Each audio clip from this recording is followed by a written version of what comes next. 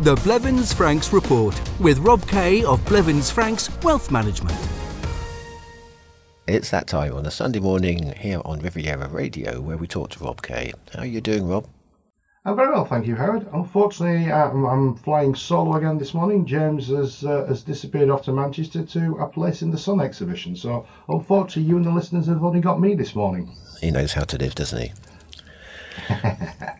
Okay.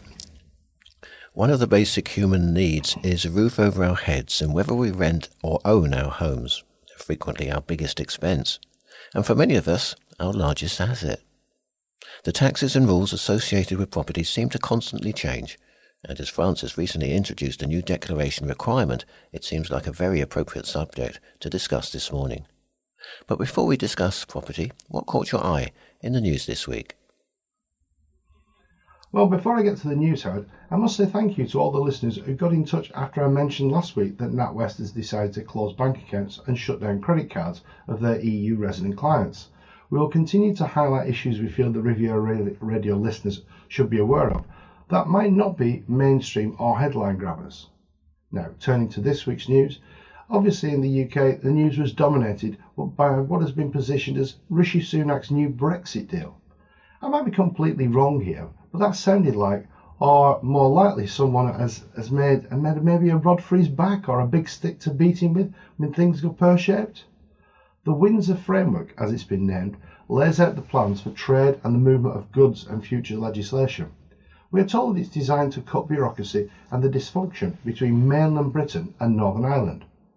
European Commission President Ursula von der Leyen hailed the agreement as a new chapter in our partnership that will foster a stronger EU-UK relationship, while Sunak claimed the new agreement and an end to any sense of a border in the Irish Sea. As with everything, the devil will be in the detail, which I'm sure will trickle out over the next few weeks and months. Rishi Sunak and his counterpart across the Channel, Emmanuel Macron, are both facing severe strike actions at the moment.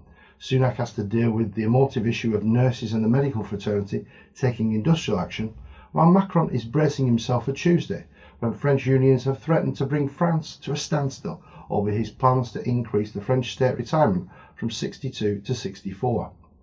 Maybe in an appeal to the generation that will probably be most affected by the retirement age change, the President this week announced via a YouTube video, very new, a multi-billion euro decade-long plan to revamp the French rail network. He announced regional projects in 10 French cities, which cities are yet to be announced, but Macron said it will bring them up to speed with a hybrid commuter rail and rapid transit system, which will boost France, fulfil its ecological ambitions, and draw the face of France for tomorrow. Very grandiose statements. Let's see what happens on Tuesday, eh? I was pleased to read this week that the Senate has also approved a limit to the fees that banks can charge on accounts of someone who's died. An amendment to the Bill on Protection of Bank Clients removes fees on small estates of less than €5,000 and sets a ceiling of 1% on an estate's value. French fees are 3 times as much as those in Spain, twice as high as those in Belgium and Italy, while fees applying to a deceased person are actually banned in Germany.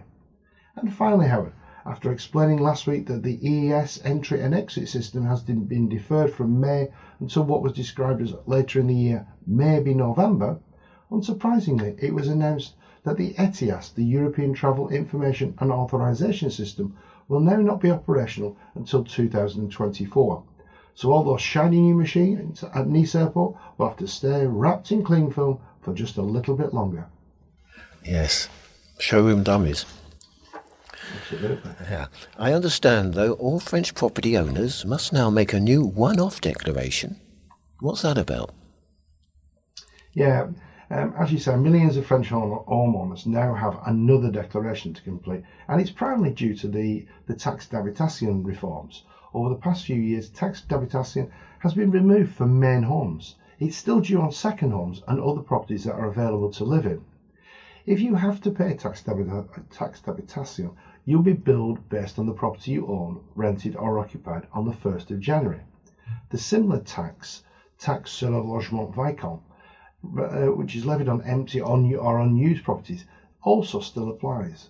So to clarify who needs to pay both these taxes, the DGFiP, the Direction Générale de Finances Publiques, now requires all homeowners to complete this new declaration. If you have a French property, whether you live in it or not, you need to make a declaration. Even if you think you're exempt from taxe d'habitation, you still need to make a declaration. The DGFiP estimates 34 million homeowners and 73 million properties are affected. Now, everyone who pays French tax, and that includes non-resident second homeowners who pay property taxes, will have a numéro fiscal tax number. So you need to go to your personal space at the impôt.gouv.fr website and complete the declaration d'occupation for each of your properties. You must declare who was living in the property or had the use of it on the 1st of January 2023, and for many of us the information will have been completed by the tax office, so in theory for many of us it would just be a matter of a few clicks to check it's correct. The form only needs to be filled in once unless any details change at a later date. So who still has to pay the taxe d'habitation? The phasing out of taxe d'habitation has been gradual, but from 2023 no households will pay taxe d'habitation on their main residence. As I said previously, second homeowners will still be subject to the tax, and they will be billed according to the property that they owned, rented or occupied on the 1st of January. Taxe d'habitation is paid by the household having the use of a residential property, and the property must be used for private purposes. Now, back in 2018, the budget then that the government announced planned to gradually reduce taxe d'habitation by 2023. No households will be liable to the tax after that date on their main residence. I always thought it was strange, but this tax also applies to caravans and mobile homes, but not if the surface area was less than 4 meters square. And taxe d'habitation wasn't apportioned if you moved into a property after the 1st of January. Taxe d'habitation is raised and spent by the local mairie, and it's calculated on a notional rental value of the property multiplied by the tax rate fixed locally. The rental value is assessed by the land registry, the cadastre, to which you must send a notification of any improvements or changes you've made to the property within 90 days of completion. Since 2015, mairies have also been able to increase the taxe d'habitation on second homes by actually up to 20%. So what's the situation with the taxe foncière? Taxe foncière is paid by the owners of a property at the 1st of January of the relevant year, irrespective of who occupies it, and there are no special reliefs for the main home. So, if you sell the property or a property partway through the year, the tax will be apportioned by the notaire dealing with the sale.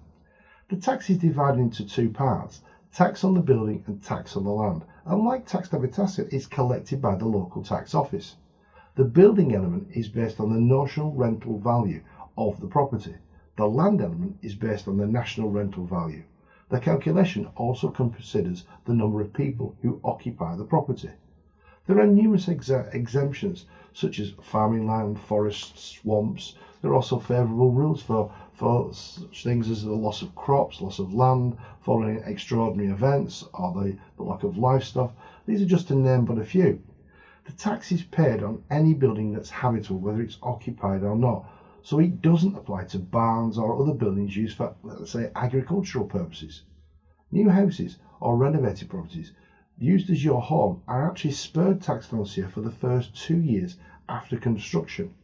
Renovated properties can also benefit from an exemption if reconstruction or additional construction work has been carried out to change the shell, the size or the surface area of that building.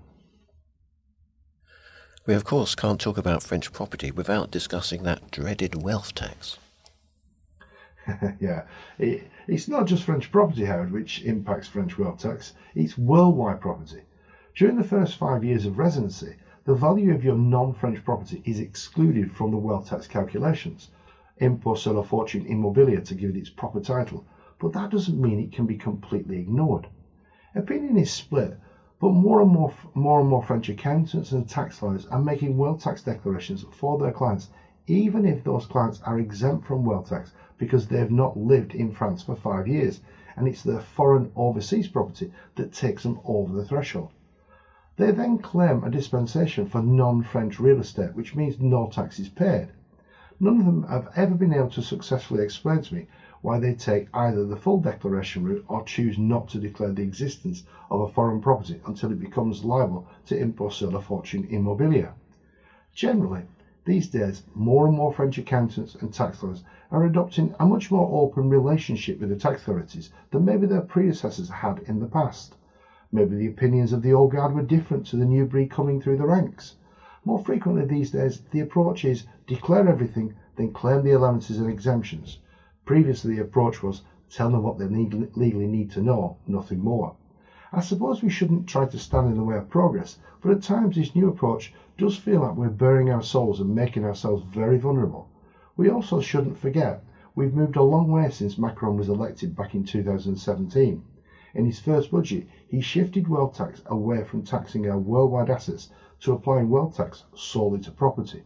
Now, that was not so good news for those people whose wealth is mainly property based, but for most of us that was a great development and financially very important over the past 6 years.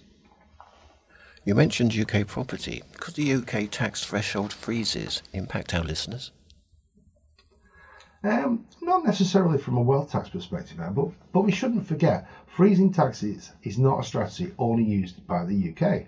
France has not been behind the door with that tactic. Macron may have changed what the wealth tax is assessed against, but he hasn't changed the threshold or the banded tax rates that are payable once you exceed the threshold. EFE thresholds have been frozen since President Hollande tweaked them 10 years ago. And then that was only on top of what his predecessor Nicolas Sarkozy had established just 12 months earlier. The point when you pay wealth tax is still 1.3 million euros. And if you trip over that line, you will then pay EFE from 800,000 euros. The impact of threshold freezes, Rishi Sunak, who was then the UK's Chancellor of Exchequer, introduced in 2021, are now starting to bear fruit. I think the fact that when he was handed the top job after the debacle that was Liz Truss's short period as Prime Minister, he appointed Jeremy Hunt as his Chancellor, and in Hunt's autumn statement, he not only extended the freezes his boss previously introduced, but he also started to cut thresholds. Hunt announced from this April, so next month, the UK capital gains tax levels will be cut from 12,300 to 6,000, and then from April 2024 it will get another haircut, reducing the allowance down to just £3,000. This will certainly affect listeners who've retained UK real estate but decided that that property or properties going forward now need to be sold. Right now, if you sell a UK property, you will enjoy a tax-free allowance of £12,300, and that is per person.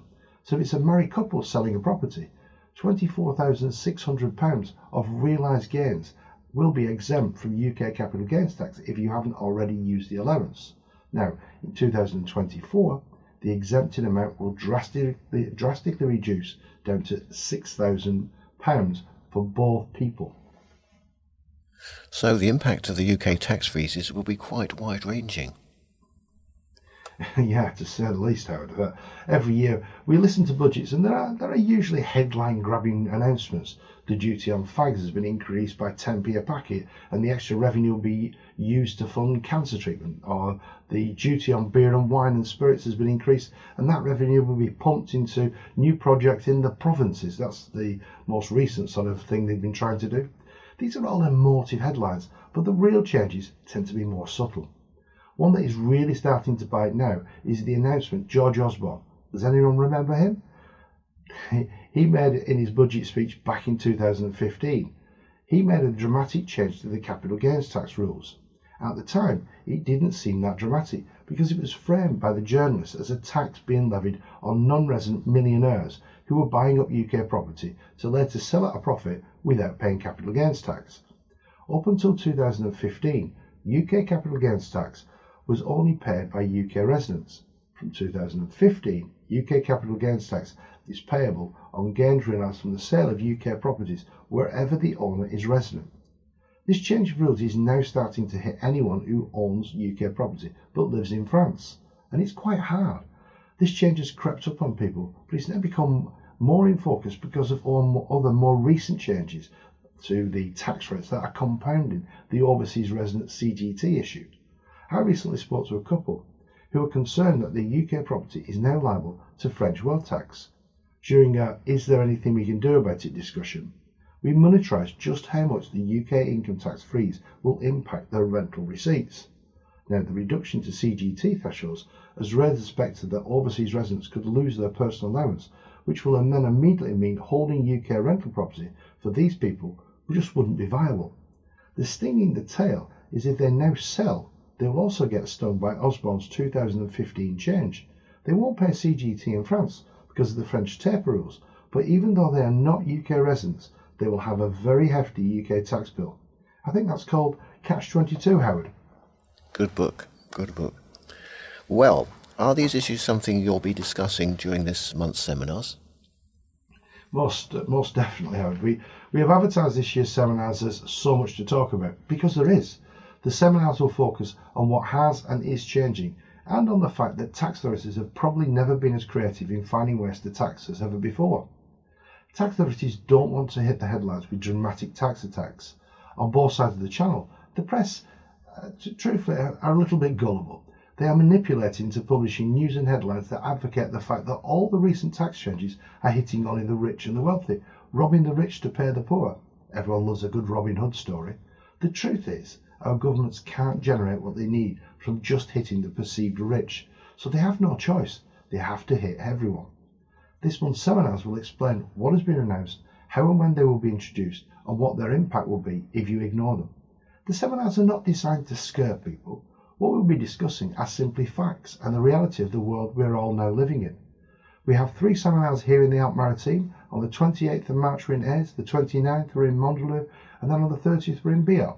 The following week we have seminars in the Var and Provence, in La Garde-Freinet and Saint-Rémy. And for those people living further afield, maybe listening to us online or via a podcast, before our roadshow gets local, we also have seminars over the next couple of weeks down towards the Spanish border in Narbonne, Pau and Biarritz, and up in the Alps in Annecy, Chamonix and Val d'Isère. So if you would like to book a place at any of our seminars, call our local office on 0493 001780. That's 0493 001780. Alternatively, you can find all the details about where and when our seminars are by visiting our website, which is www.blevinsfranks.com. It's a busy time. Thank you very much. You're very welcome, Howard. Speak to you next week. The Blevins Franks Report. If you would like more information on any of the topics discussed in this programme, contact your local Blevins Franks office on 0493 001780 or riviera@blevinsfranks.com. French tax, inheritance planning, investing, UK pensions and taxation. Questions, questions, questions. Fortunately, expert help is at hand. With answers to these key issues and so much more, don't miss the Blevins Franks Riviera seminars on the 28th, 29th or 30th of March. They're free to attend, but places are limited. Visit blevinsfranks.com today for information and to reserve your place, or call 0493 001780.